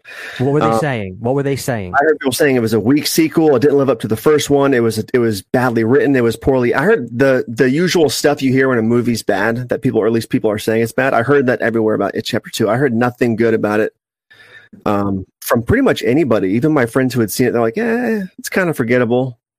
There just wasn't there wasn't the hype for it like there was in the first movie, and I could feel that, and I was like, this kind of sucks that it's not a bigger deal. But of course, I reserved judgment until I saw it, and I really liked It Chapter 2. I'll say that much right now. Tell me about what you liked about it. What was your thoughts when you were watching it? Were you like, did you recognize a lot of the adults? Were you like, man, is this movie over yet? No, I don't mean I ask that as a complaint. Were you aware that it was a long movie? It was a long movie. I think it flies by too. And I think Pennywise in this film, and this might just be in my head, but in part 1, he was a little bit more playful. And this one, he seems more bullyish and more serious. I think it's probably fits the tone of the kids coming back and stuff. He just kind of seems like he's not fucking around in this movie, which I liked. I thought the casting itself was awesome. The grown-up adult, the adult characters, besides Bill, I thought they all looked like they could be grown-up versions of the kids. Like the casting director, whoever she was or he was, did a phenomenal job with these casting choices. I thought Bill and Beverly, their adult forms were kind of weak. They didn't really seem like the same people. But as far as that's concerned, it was on the nose, or they hit it right in the head. And the story itself, I don't know. I'm rambling here again, but it moved along for me at a very quick pace. I never got bored with it. Chapter 2, I liked the more somber tone. I liked the fact that the town was really empty. There wasn't a lot of people. It was almost depressing in a sense, but it just fucking worked so well. Yeah. Chapter 2 is really good. I think it was a really, really good sequel, if I'm being honest. Oh yeah, definitely be honest with me now. You ain't lying to me about nothing early, are you? Okay. Nick, talk to me about It Chapter 2. Tell me about the beginning of this movie, man, because I'm sure this was like the book, right? Yeah. Yeah, there's a lot of similarities to the book. I was more excited for this than chapter 1. And I think that was because the goodwill that they had, instilled in me after what they did with chapter 1. I said, okay, all right, I believe in you guys now. And like Brandon said, the casting was phenomenal. I mean, phenomenal. Even I will agree that I don't think Chastain and James McAvoy necessarily look too much like they'd be the adult versions of Bev and Bill, but I gotta say, I still think James McAvoy acts his ass off. I mean, especially the scene with the kid in the street when he's like talking about the clown talking to him. And then when he goes to the sewer and he's like yelling at Pennywise, and like, I think he's a phenomenal actor and he did great in this movie, but I was more excited. Oh my God, dude. I am one of the few people that prefers this to 2017's It. You like part 2 more than part 1 is what you're saying. In my opinion, chapter 2 is the strongest It that in my opinion, it's the most enjoyable for me. And I have my reasons for that, but I was very excited for it. And it flew by too. I mean, it really, really did. I never felt the length of this movie because one, it's cool to get all these actors together, these big name actors, they're playing the adults and everything, but you gotta buy it. And that dinner scene at Jade of the Orient, when they all get back together for the first time as adults, sold me. I mean, they seemed like they were old friends. They were laughing. They were giving each other a hard time. And actually, a lot of that scene was ad-libbed. I don't know if a lot of people know that. They were literally just bullshitting, and it was infectious. And I was like, yeah, okay, they've sold me on them being friends. Like, I believe it.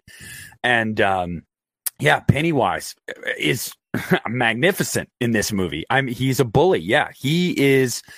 It's more about, like, first of all, the opening, like you said, I will just touch on that.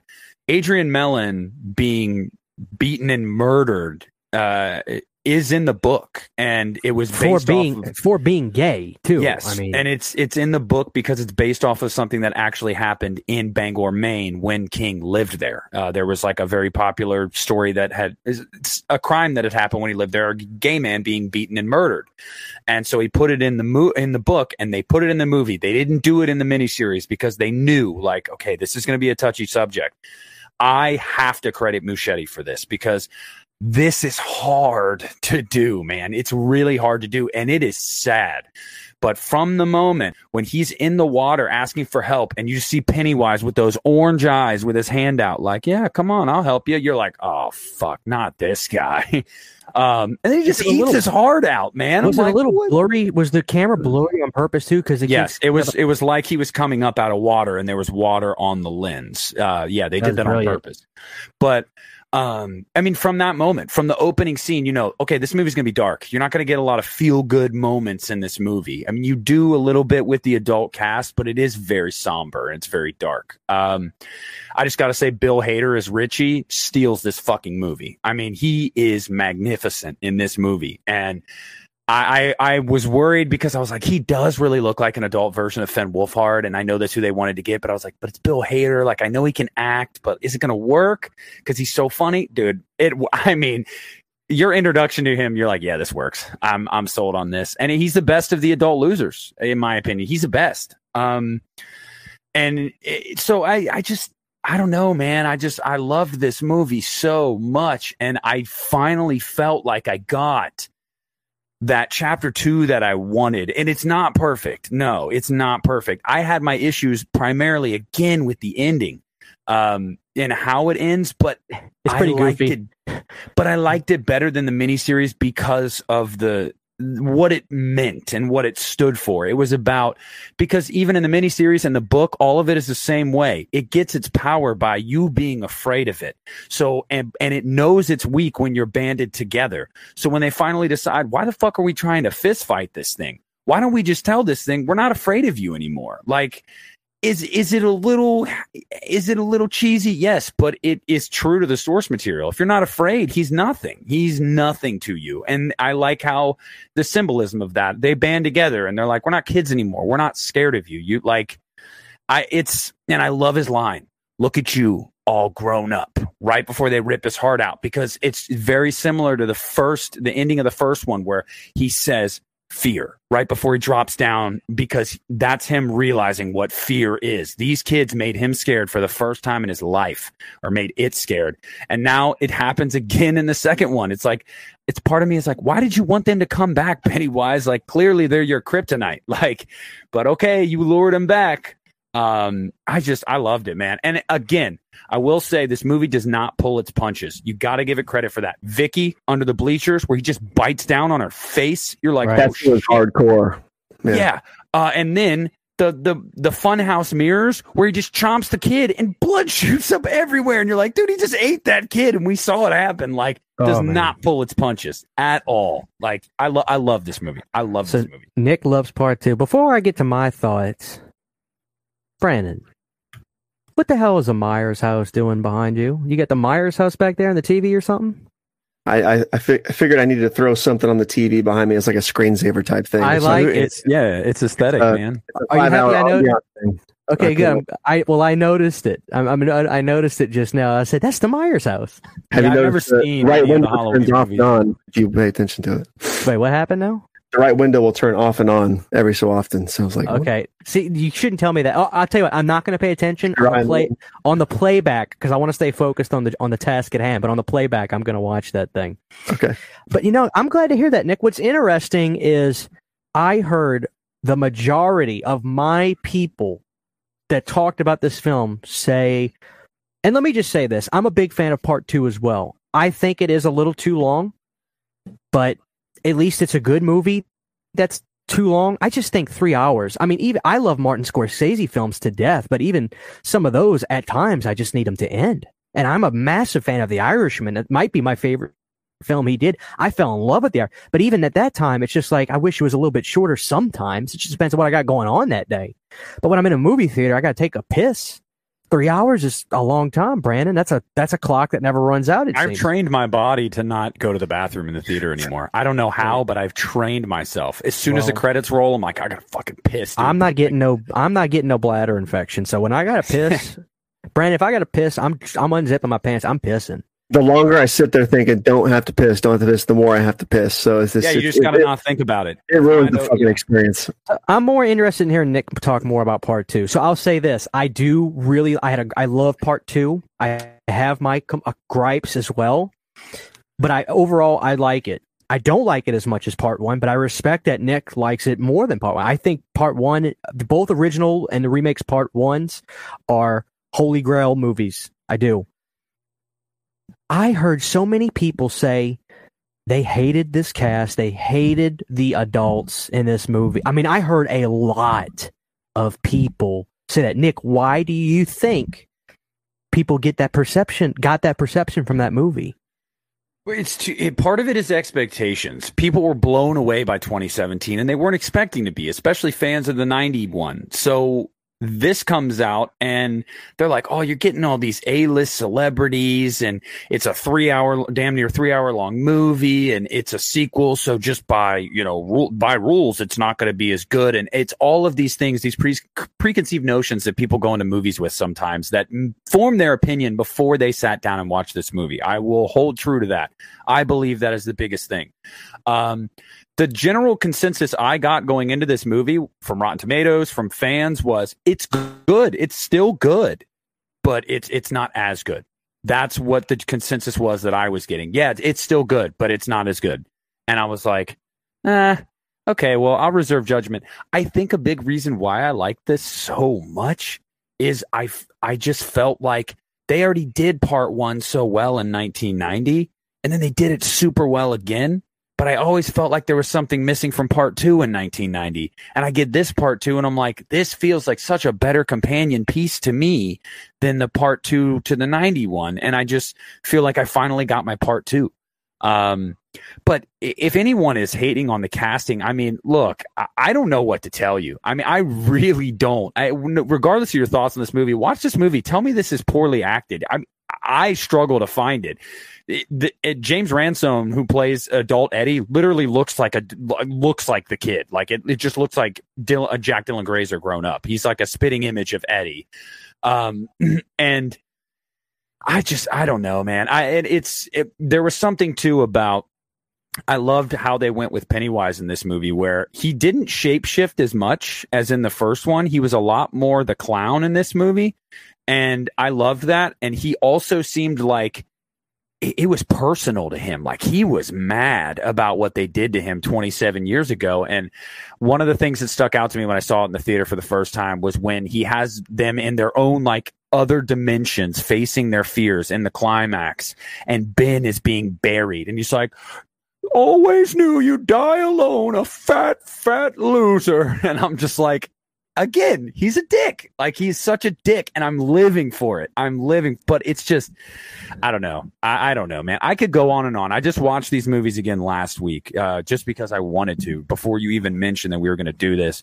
Right. And my wife even agrees with me that she prefers chapter 2, and she loves chapter 1 as well. But it's just like, there's something about the synergy that this cast brings that I feel like I got my part 2 that I'd been waiting like my entire life for. That's not to say part 2 from 1990 is bad, because I don't think it's bad, but I just feel like you got what you wanted. You got what you wanted. And Muschietti talked about they have been developing a prequel for years. I don't know when Warner Brothers is going to give it the green light. They need to already, because Skarsgård, I gotta see him in this role more. I have to. I don't know if they're waiting on King if he's writing more material and then they're going to adapt that. I don't know what's happening, but Andy Muschietti himself told me directly. I asked him point blank, are you guys doing a prequel? Is this true? I'm hearing rumors about this. His exact response was yes, but I cannot say anything about it yet. That was it. So I'm just like, where the fuck is this thing? Nick, I hate to be the guy to say this. I really do. But as much as I think it could be good, why not leave well enough alone, though? You know what I mean? Like, they did 2 really good movies. Let's move on. I hear you, but I will just say, in a prequel, everything is on the table. You're not hamstrung by any source material. Expectations are thrown out the window almost entirely. All you're expecting, if they do that, is we better get a good performance from Bill Skarsgård as Pennywise again, and you're going to get that. Everything else is new. It's fresh. You can do whatever you want, and you're not tied down. And I just feel like there are times in life when an actor is born for a role. Robert Englund was born to be Freddy Krueger. It's just, that's what his purpose on this earth was. I genuinely feel like Bill Skarsgård was born to play this role. And it would be a shame if I didn't get, I would love the 2 movies I have, but I would be lying if I said I didn't want to see more. I mean, I don't know. And King is known to write sequels years down the road because his property did really well. And he's like, oh, fuck it, I'll write a sequel so you guys can make more movies. I happen to love Dr. Sleep, but that's what I'm saying. I need more of Bill Skarsgård. I'm being selfish. Okay. No, hey, you got me excited. I'll take. I'm done getting a hard on for this movie. I've stated my piece. Yeah. All right. So here's the deal. We've talked about all these It movies. Now, we're already at 1 hour and 30. Nick has to get to bed soon. I know he's got a long day tomorrow. We got 12 hours. We got about a good 6-7 minutes left. We can do this show. I had this thing planned out. We got 15, Christian. Well, look. Here's the deal. I'm getting tired, for God's sakes. Brandon's wearing me out. He's getting tired of hearing me talk about it. Chapter. I'm not. 2. No, because I like it when we do stuff that you're passionate about, because the people can tell, right? I know. Yeah. Hey, let me tell you something really quick. Guess who's a big fan of Halloween Kills, Nick? Brandon is. He's also a big fan. I fucking love Halloween Kills. Thank you. Thank you.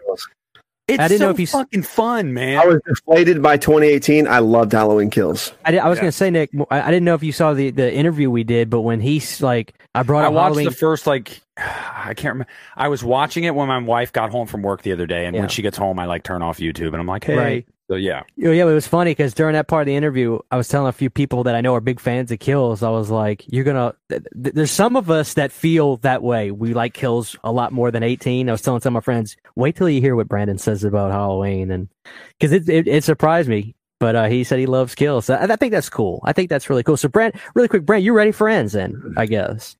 Oh yeah. Okay. Hopefully it's good. Good deal. Yeah, Brandon, I will say too, I saw you commented on my Rob Zombie ranking that I posted today. I ranked the zombie films, all 7 of them. And he was like interesting to see H2, like at the top of your list. Like not many people have that there. One thing you have to know about me as a Halloween fan, like my top 5 are some of the most controversial in the series. Like I've got Halloween 5 in there, Halloween Kills, or not. Well, I've got Halloween 5, Rob Zombie's Halloween 2, Halloween 6, and I think Halloween Kills is at 5. So like, oh yeah, I am ripe for the picking when it comes to my Halloween ranking. Like, yes. Love it. Well, good deal. All right. So this, I just feel like doing it this way. And I'm going to make Brandon go last. So Brandon, you better sit there and you better think about this. Okay. Because your ass is on the line here. I know what you're doing. I know what you're going to do. You're going to put the movies against each other. You're going to put the Pennywises against each other. No. I'm not going to do that. I was going to do that. But I think it'd just be more interesting this way. I really do. Combining everything overall. And now listen to me, Brandon. I need you to, because I really need you to think about this. I need you to compare the Pennywise performances. I need you to think about the rewatch value. And listen to me, because to me, this is a no-brainer. I need you to think about the music. Okay? That needs to be a factor in this. Okay? I want you to think about everything as a whole. Performances, cast, vibe, everything. And I want you to think about it, and you're going to go last. Because I guarantee you, me and Nick are not agreeing here. Nope. But I'm going to give you my answer. Overall, Pennywise, the music, the casting, the rewatch, everything. I'm going with Tommy Lee Wallace's 1990 miniseries, It. It's close, though. Nick talked about the endings of part 2. I personally, this is just me, I'm not a big... I'm an audiobook guy. I read, but I audiobook. That's all I do is I do an audiobook a month usually. I'm about to finish Rob Halford's autobiography. It's great, by the way. I love the over-the-top spider Pennywise thing of part 2, but I much prefer having to kill it and get to those deadlights as opposed to saying we're not afraid. I do. So it's like I have to balance what I like more. And despite the cheesiness of the, what do you call it again, Nick? What kind of bug? The stink bug. Despite the cheesiness of the stink bug, I still prefer the deadlights. There's something so scary to me about the deadlights. I think that the cast in both are great. I do. But I love the cast in part 2 a little bit more as a total package. I love Bill Hader. Are you kidding me? I love Bill. As a total package, though, everybody, I love the original part 2's casting. I really do. I love Tim Reed. I love all those guys. Pennywise, I love Skarsgård. That is cinematic gold. But Brandon, I want you to imagine right now, and I'm cheating right now because I'm trying to sway you a little bit. I want you, and everybody listening. I already know I'm going to lose. Hold on. No, you don't. You don't. And you, listen, you can do the same thing to Brandon when I'm done and you're talking. You can try to sway him. I'm just trying to put some beans of information into his mind. I did want to be a lawyer when I was younger, so I put this to the test. I just want you to, everybody listening right now, because right now I'm reading the chat and I'm seeing what they're saying. Brandon, you're walking down the street. All of a sudden, you see a shadow at the corner. You take that turn and you see Bill Skarsgård looking at you. And he's got that alien eye. He's looking left and right. He's drooling. That mouth opens up. You know you're done for. Now I want you to imagine you're on that road again. And you hear that boom, boom, boom, boom music sting. And you see Tim Curry and he's just laughing at you. And he's holding that balloon. And you're forced to you have to go that way. I want you to think about what's going to be more terrifying as you're walking. An alien monster or a real son of a bitch in that clown outfit. Okay? For me, it's probably about 70-30, but I'm sticking with Tim Curry, not because I don't love Bill. Bill is, like Nick said, he's born. He is this generation's Pennywise. But there will never be nothing. Look, we talk about what's scary as adults. Not much. You know what's scary as adults, Nick? Taxes. Yep. You know what's Bills. scary as adults? Bills. Not scars. Children. Bills. Children. You feel me on that, Brandon? Mm-hmm. There's things that scare us as adults, but as God is my witness, Tim Curry's Pennywise, if I saw him down the street, I would rather commit suicide. Bills would still kill me, but he'd have to kill me. You feel me, Brandon? You ever heard that expression? You may beat my ass, but you're going to have to beat my ass. Mm. That's the way I feel about it. And it's not a knock necessarily on Bill because it's cinematic gold. But Tim Curry's Pennywise is the real effing deal. I'm sticking with 1990. That's the end of my speech. Nick, I want you to go ahead. All right, I'll keep this short and sweet because I feel like I have shown my hand already. I think that gun to my head, who is Pennywise? I think that Tim Curry is Pennywise. That's just whether it's nostalgia, whether it's how he was Pennywise. He just was. So if I had to pick one, it's probably like 51-49 Tim Curry. It's very close. But who is it? It's Skarsgård. He is it because of all the forms he takes on. Because he feels more like the animal, the intergalactic creature that is in the source material. I will say, if you read the book, and for those of you listening that have read the book, I'm sure you have a pretty great appreciation for Skarsgård's interpretation because it is a lot closer to the book. Having said that, though, I think Tim Curry's is a little scarier. So, Pennywise, Tim Curry. It, Bill Skarsgård. The music, aside from the like in the 90s miniseries, I think the score for It and It Chapter 2 is actually really strong. Whether it's the kids almost like chanting all the time in the background, like no, no, no, no. It's creepy. I prefer the score in the new iterations. Just to say though, Nick, I really don't want to cut you off. Don't you dare forget about the Pennywise theme. Oh no. You're right. Fucking terrifying. There are two very, very good pieces of music, I feel like, in the 90s score, like that very much stand out. I will say that. So maybe I'd say it's a toss up there because I think they're both strong. I really do.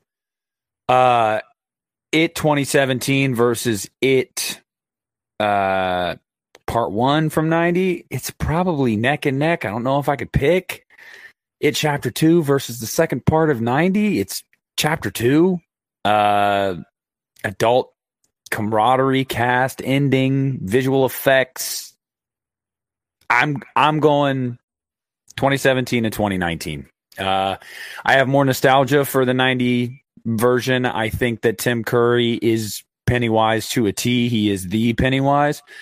But I think when it comes to the source material, I think that, and for the missteps that the original did have, because there are some, and that's limited by budget and certain things. I understand that. I think that these new movies, I don't know, almost rectified a few of those things, especially in Chapter 2 for me. So by a hair, some people would hear me talk about it and be like, oh, it's a landslide. Dude, I loved 1990s It. I grew up on that. It scared the shit out of me. This is not a landslide in either direction. I am going to go with the new movies, but I will say if I had to pick a Pennywise, I would pick Tim Curry. So I will give you that one. Here we go. All right, Brandon. All right, so disclaimer, I made a small video regarding this last week, so I gave myself a bit of insurance with my answer. Hey, and Brandon, I got to give you credit. That's what Nick just... Don't worry, Nick, you're muted, so we didn't hear that. The reason we're doing this episode is because of that video. When I saw that video, I knew I've got to talk about this. So I just wanted to give you credit before I forgot about it. Go ahead. I appreciate it. So yeah, so the insurance I gave my small amount of viewers last time is I fluctuate between It 1990 and It 2017 and 2019.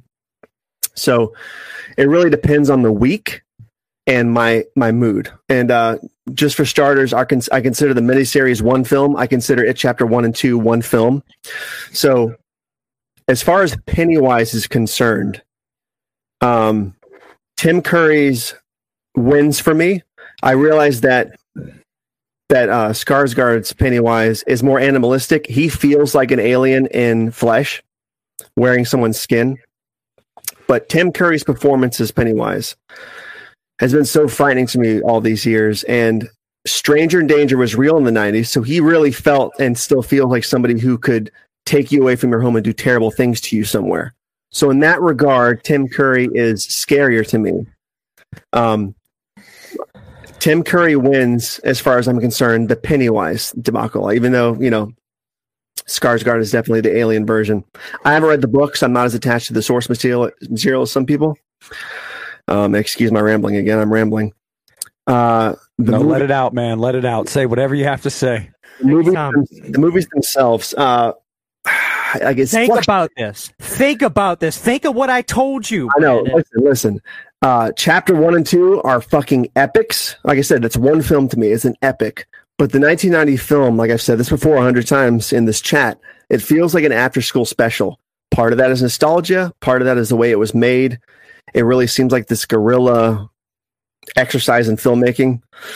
Part 1, or the 1990 films, feel more viscerally frightening than the Skarsgård films. Skarsgård is a great It, but I was never afraid of Skarsgård's It the way I'm afraid of Pennywise's It. Even though Skarsgård... Do you think age plays a factor in that, though? If you were 8 years old when you saw Skarsgård's Pennywise, do you think you would have felt... No. I don't know. It's kind of like the Jason Voorhees thing, where certain versions of that character frighten me to death. But certain versions of that character he just seems really cool. Like, I would go hang out with that guy. He seems awesome. To me, Tim Curry's is the guy I need to stay the fuck away from. Skarsgård's It is like, oh, I'm gonna go bowling with that dude. That seems awesome. If that makes any fucking sense. So in that regard, I'm gonna have to go right now. This is gonna change next week. The 1990 film still is my favorite over the 2017 and 2019 film. Let's go, baby! But that's probably going to change again, so that's why I gave myself the insurance. It's going to keep fluctuating. The world ends tomorrow. This answer is your answer. Then the after school special wins. It's just something about it, man. It's the same reason I say there was something magical about VHS stores. There was something magical about mask shops. That's the feeling I get when I watch It, the 1990. That's the best I can explain it. As far as the score goes, the score in 1990 also, I know I'm rambling, I'm taking way too long with this shit. The score in the 1990 film was so simplistic and creepy and good. And the horns they use in that film, the score sounds a lot like, in my opinion, the original Alien film score. With that like low trumpet. I think it's a trumpet. But the score in It Chapter 1 and 2 are really good too, but let's not forget that in Chapter 2, he replicates the score from the 1990 series as well. So he throws those homages in there.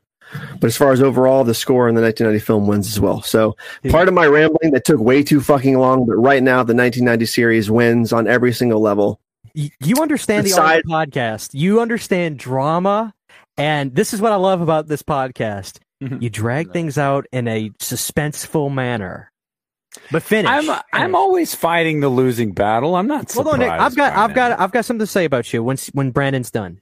My ending take on it is, like I said, I fluctuate back and forth. So next week it'll be It Chapter 1 and 2 is my favorite, and Skarsgård's my favorite. We'll see. They're both so good. The miniseries and It Chapter 1 and 2. They're such good fucking films that I'm so glad that as a whole, especially now that it's been a couple of years since Chapter 2. The It audience seems to equally embrace 1 and 2. Like, people love both. Most people don't hate one or the other, and there's not really a war going on saying, well, fuck you if you like Tim Curry, or screw you if you like Bill Skarsgård. It's like they both kick fucking ass. It's beautiful. So in that regard, I'm really grateful for that, because they both deserve the respect, because they're both really quality films. Here's the thing I want to just say to Nick, and it's not like you were being dismissive about this, but do me a favor. The score is on YouTube. When you hear that, to me, it's not close. I think the It music from the remake stuff is great, but all of it, the da na na na na na na na na na, the music is so. That is $1 million, multi-million-dollar budget music in that TV movie. It's ridiculously good. To me, that's a landslide. I'm sure that, and I can't comment on the remakes music as well, but I'll tell you this. Here's the thing you said. Nick. Then I'm going to put you over. But let me just say this. You mentioned, is it seeing the movie as an 8-year-old that makes Pennywise scary? And if you saw Bill, would it have been scary? If I saw Bill Skarsgård when I was a kid, it scared the shit out of me. Here's the difference. I saw The Fly when I was a kid, and Seth Brundle fucked me. I saw Michael Myers when I was a kid. He fucked me. I saw Freddy as a kid. He fucked me.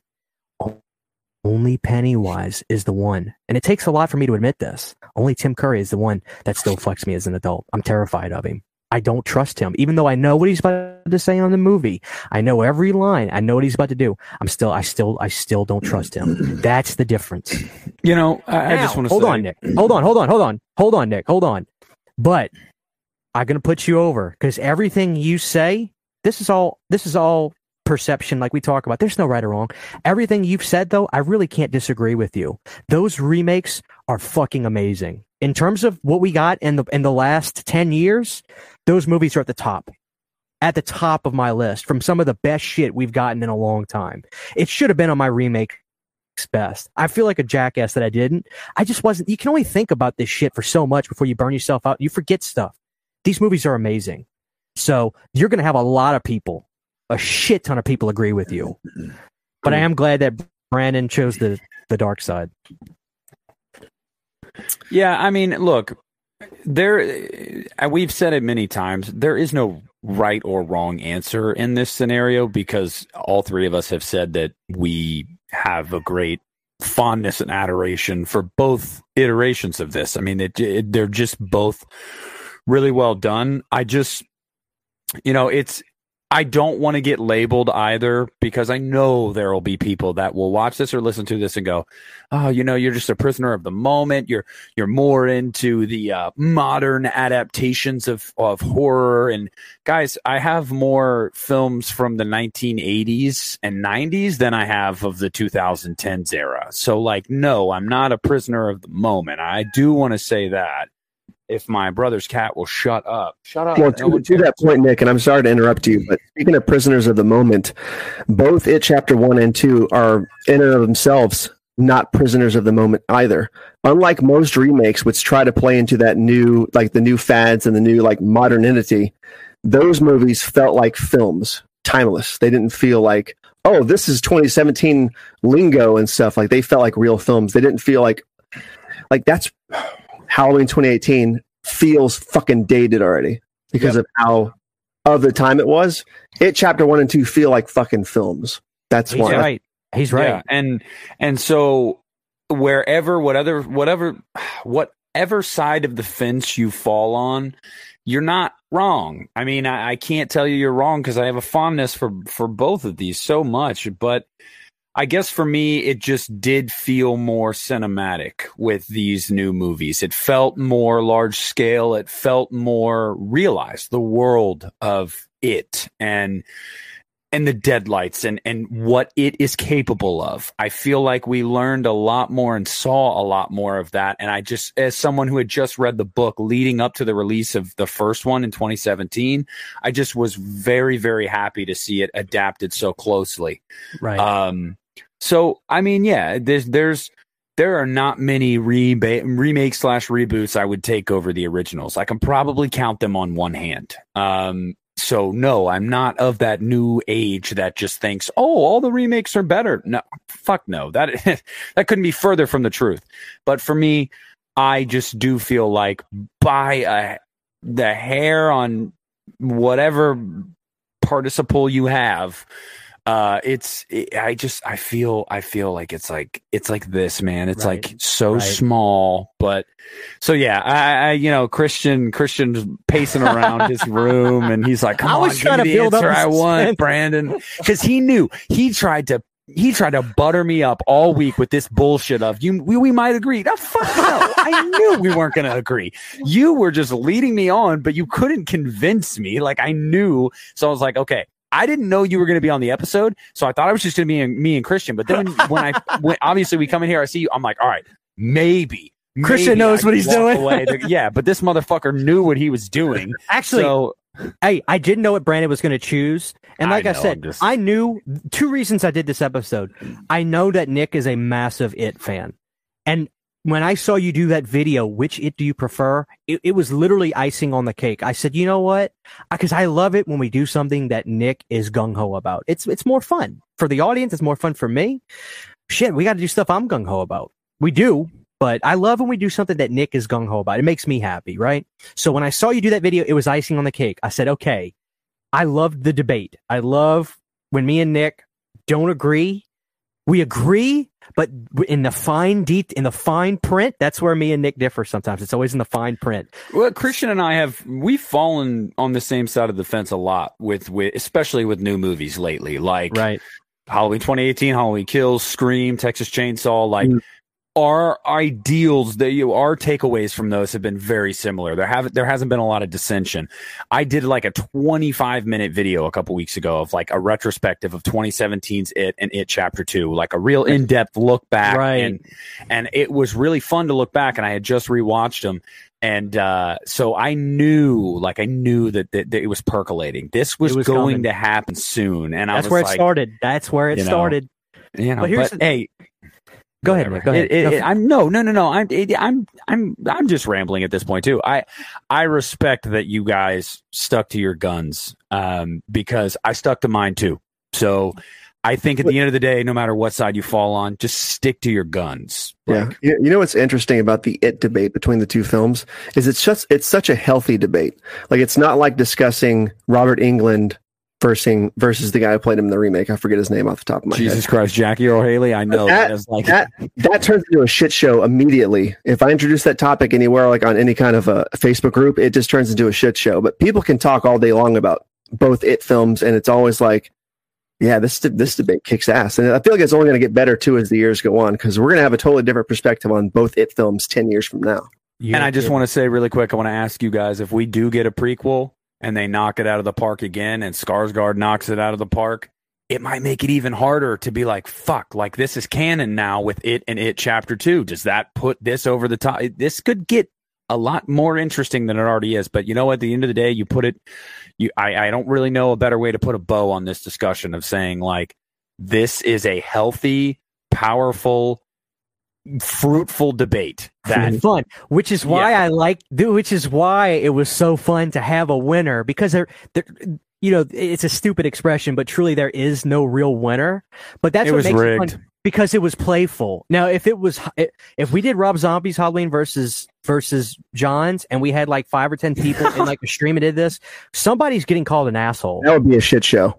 Somebody's getting called an asshole, and somebody was like, you can keep your skull, fuck. You can keep it, man. So, you know, which I like watching. Please, can we never do that discussion? Because that would be a fucking landslide. Well, there's no debate. Rob Zombie's Halloween is way better than the original Halloween. But I said that to piss people off. Rob Zombie's Halloween 2 versus Halloween 2 1981. I think Christian and I don't know, Christian, you might still land on the Rob Zombie side. It's close. It really is close. It really is close. I'd take Rob Zombie's 2 in a fucking landslide. I think I'd go original. But like, I don't want to have to choose. But I'd probably go the 82. Anyway. But yes, that's an example of a toxic debate. This was not a toxic. That would be toxic. Yes. All right. Well, look, this was really fun, and I hope everybody enjoyed this long ass episode. It's probably around 1 hour and 40, but us recording it, we're hitting the 2 hour mark because I had to look for my cell phone that was right. You were only gone for 2 minutes, so this is still going to be like it. Yeah, you're only gone for 2 minutes. All right. Well, look, Nick. Am I telling Nick thank you? Nick's part of the show. Nick, this was fun. I hope you had a good time. I did. You know, I came into this expecting to be the loser, I guess. Like, I did. I really did. I was prepared for it. So I'm not hurt. I guess I'm just disappointed, Brandon. I can tell. I should have said, hey, man, you know what? And because you know how it goes with a debate video, you have to have an odd number of people. You have to. It's not a debate. Yeah. It's not a debate if it's 2 people. Because then it's just me and Christian going back and forth. No, you're wrong. No, you're wrong. It's like, okay, well, we don't have a clear winner. I mean, again, there is not a clear winner. I want a recount. But regardless, you know, this is where I land. Brandon, right hand. I want you to hold up your right hand of God right now. hold up your right hand for me. Did I tell you what we were doing, what this episode was about, or anything? You did not. You told me just to be ready for whatever it was. I would never accuse you of that. No. No, of course, I'm not talking to you, Nick. I'm talking to the motherfuckers watching this that probably say Christian's a shyster, especially if they're the It 27. I did not tell Brandon about this. I said, Brandon, what are you doing this week? I need you Thursday night. And he said, let's do it. That's it. Right hand to God. I swear I did not rig this whatsoever. Okay. Okay. You guys heard it there first. And also, I just want to quickly plug, go ahead and check out Brandon's channel, Tabata Vision. Obviously, you guys saw he did an interview with Christian on his channel, and Christian has been pretty enamored with finding his channel. Christian actually showed me his channel with the Halloween 5 It's an Art Film video that I really loved, and I was actually bummed, Brandon. I got to say, I told Christian, I said, God, I wish this video was longer. I really wanted him to flesh this out. Like, I'm going to flesh it out, I promise. He's working on it. He's working on it. Okay, cool. But yeah, go ahead and check out Tabata Vision. Brandon, thank you for being on here. Thank you for not being a dick and having a fruitful, healthy conversation with us. Like it was really nice. I would absolutely let you. Hey, Christian, whenever he wants to come back on, be my guest. I vet my guests. Well, hey, thanks for having me, guys. This was a lot of fun. I really appreciate it. I was stoked about this. This was really cool. Yeah, so awesome. All right, Christian, you want to send us out? You send us out, Nick. You send us out. You deserve it. As the loser. Thank you guys so much for watching or listening on whatever platform you are listening to the show. We appreciate the support. We hope that in the comments and in the live chat, this debate stayed healthy and non-toxic. But if it didn't, have a ball, man. Have a freaking ball.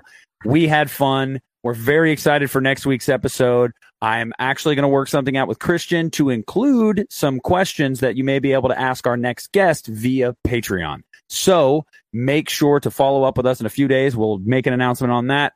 Thanks again, guys. We appreciate you. And I guess the best way to end this is kiss me, fat boy. This has been a production of the You Need a Horror podcast. You need it, we got it. Thank you for listening.